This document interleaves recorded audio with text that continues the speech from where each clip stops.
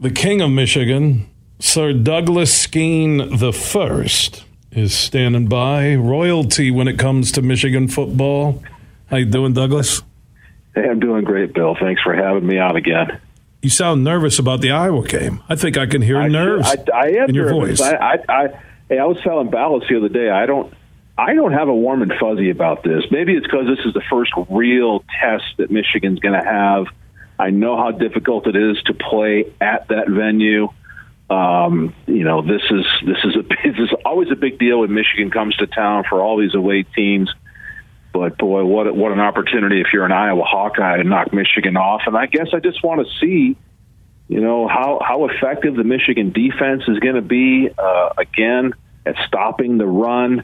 And I want to see how effective this offense is in being able to do things beyond the things they found so easy to do in the first three games. I will say, Doug, it was shocking to say the least that early on in that Maryland game, Maryland was winning the line of scrimmage battles. They were pushing Michigan around. JJ didn't look comfortable, and this was a home game.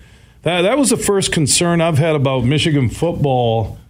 Wow, maybe I'm going back. Well, obviously Georgia, but we knew early that wasn't going to happen. Maybe with Nebraska when it was unraveling a little bit there. That was the last time I had concern about a Michigan football team. I was shocked what I saw early in that Maryland game.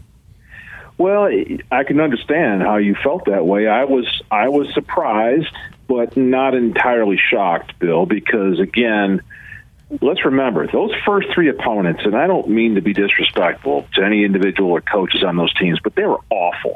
Those are awful college football teams that Michigan played at home, and it was, quite frankly, easy for Michigan to go out and execute the first few pages of the offensive playbook and win by 50. And so Maryland shows up. They got some players on that team. They start doing their thing, and all of a sudden they put together a 75-yard drive and jammed it right down our throats.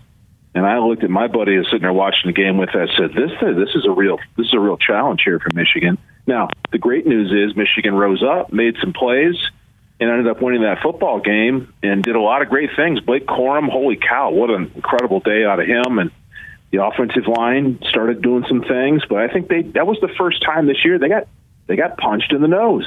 And so how is that going to translate this Saturday when Iowa punches us in the nose? Because it's going to happen. And just like last year at Nebraska and the other games, how do we respond? And every year is different, Bill. Every team is different. How is this team going to respond to getting punched in the nose on the road? It'll be fascinating. Yeah, and JJ's first start in a hostile environment, not just coming in to take a snap, throw a ball, make a block. There's so much to gauge from this game. And everyone I've talked to on the Michigan side of this, I really compare this to the unknown feeling we had last year when Cade McNamara and Michigan went to Madison. Well, yeah, that was a great challenge a year ago, and Michigan rose up and felt, that game there, I remember that one pretty vividly.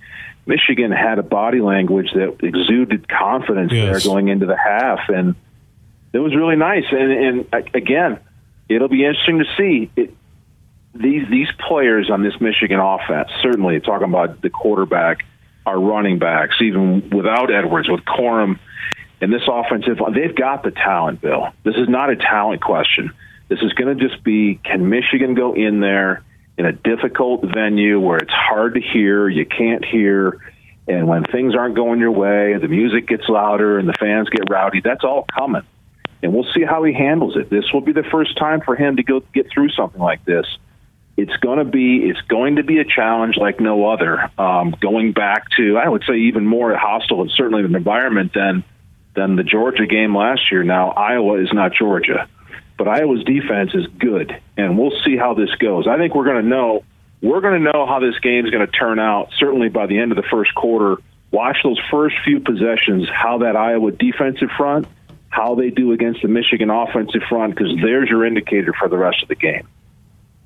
People keep talking about how great Iowa's defense is. They haven't played anybody this year on the flip side. When we talk about Michigan's first three games, we don't know how good Maryland is. I guess we'll find out Saturday against Michigan State. But I look back at what Michigan's offense did to Iowa in the Big Ten title game. I know there was more on the line, and it wasn't in Iowa City, but I don't fear this Hawkeye defense like they're one of the great defensive units in college football, like a lot of people are talking. Well, it is early, Bill. I think that's a valid point, and I feel fairly comfortable with this matchup because, again, from what I can tell from watching the first 4 games here that Michigan has played, I think they've had limited playbook depth. What I mean by that has been a lot of the base power, offense that Michigan runs and some play actions off of that. Obviously, some pass protection or pro pass pocket passing game, and Michigan has done all right there against Iowa. Just like Maryland did, Iowa is going to be filling as soon as they see those pulling linemen or that cross formational action. They're going to be filling that front side of that offense quickly. I think this game is really going to be put on JJ early to make the throws and back that offense off, because this playbook's going to have to get deeper. They're going to have to get deeper into it to move the football down the field. Michigan's going to have to get deeper into the playbook, which they will do. But I think this is really going to be, can Michigan throw the football in the first half with JJ and make the catches on the other end when he puts it on the money, because he's pretty good about doing that. You hope Peter picks off the passes perfectly. That's what you hope. Touche, you got me, Bill. Oh my God, I would have had to throw out a life preserver on air live in a while. I was right, like, hey, the big man, he's treading water, he's going under. Hold on, man. I mean, you're like, week. Pro pass, pro protection. I'm listening to you, and I'm like, damn. I'm glad say that real fast. I'm glad that's not on my list to talk about. Pocket pass pro. Why is that so hard to say? You know what? Hey, it's live radio, and I don't care. I love you. Anyways, Doug Skene, 5-time Big Ten champion, offensive lineman at Michigan, co-host on the Michigan Football Podcast, and you can hear at thewolverine.com. Check it in on the Meyer guest line. So the unknown, and I think it's on the other side. I know they played Iowa State and lost at home. Iowa did 10-7. Opened up against South Dakota State and only put 7 points on the board and won 7-3. Pulled away from Nevada. That game was close. Nevada's horrible. 27-zip. And then Rutgers, they got 2 defensive touchdowns and won 27-10. I think Michigan's going to roll up some points on them. I really do. They're not going to line up and run. I think J.J. McCarthy's going to throw the ball. And you're the first person that has said what I've said on air, that the Maryland game, in the first 3 games, I believe they've sat on their playbook because everyone pointed to this game knowing how big it is. And I'm telling you, and they've sat on their playbook, and I think it's through the air. Because really, their passing offenses looked okay, right? Yeah, it's been okay, and it looks vanilla to me. Yeah, exactly. So they're doing limited play action off of their base running offense, and they're running generic, regular pass protection on second and long, third and long.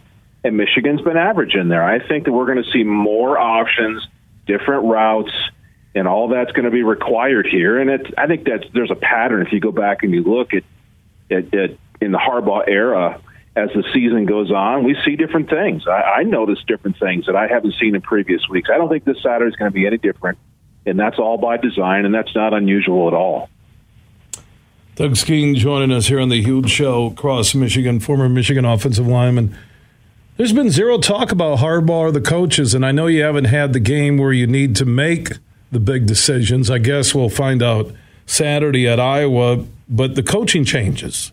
Anything you can take from the first 4 games that you like or don't like? Well, I think, again, I want to temper this. I really like the Michigan defensive line through the first 4 games, but then I have to temper it by looking at the opponents. And if we measure what happened in the Maryland game more than the first 3 combined, I like the grit that Michigan's defensive front showed. I mean, again, Maryland was running the football and doing what they wanted, and that quarterback was running around making plays. And it felt like, as that game wore on, the Michigan defensive front rose up, and they started making some plays and hitting that quarterback. I think that's really exciting. And they're just going to have to keep doing that as the season goes on. The other thing that I really like about this Michigan defense is the secondary. These guys look like they're having a ball back there playing with a lot of confidence and a lot of fun. But as far as a coaching change, this defensive line with a new defensive line coach, so far it looks really nice. Yeah, JJ didn't look comfortable early. Was it the pressure of the first big game? Was it the fact that the offense was dialed down? Was it just good defense by Maryland and game planning and looks that they gave McCarthy? How would you grade his first Big Ten start? Well, it was a little shaky at times, Bill, but as I looked at the game again, I was looking at a few snaps where he gets the ball in his hand in a pocket situation. I counted to 3, and he's still hanging on to the football. The rule is quarterback gets 3 seconds, right? The ball is snapped, 1,001, 1,002. The ball's got to be gone on 1,003. There were a couple times where he's still hanging on to the ball. Well, why is that?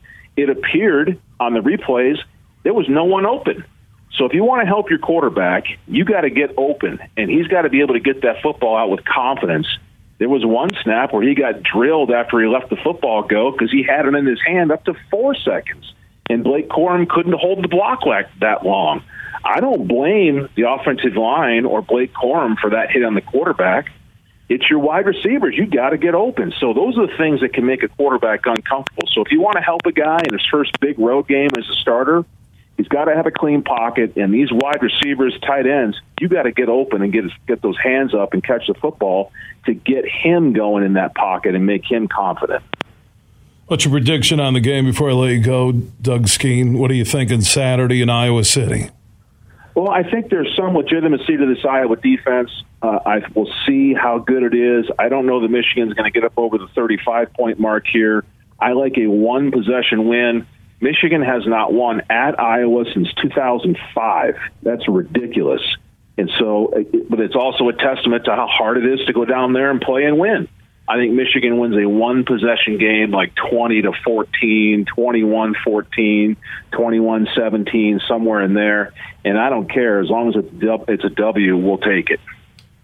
Doug, always good to hear your voice, my man. We will talk soon. Enjoy the game. All right, Bill. Thank you. Go Blue. Right, Doug Skene checking in on the Meyer guest line. Meyer proud to be longtime partners with University of Michigan Athletics.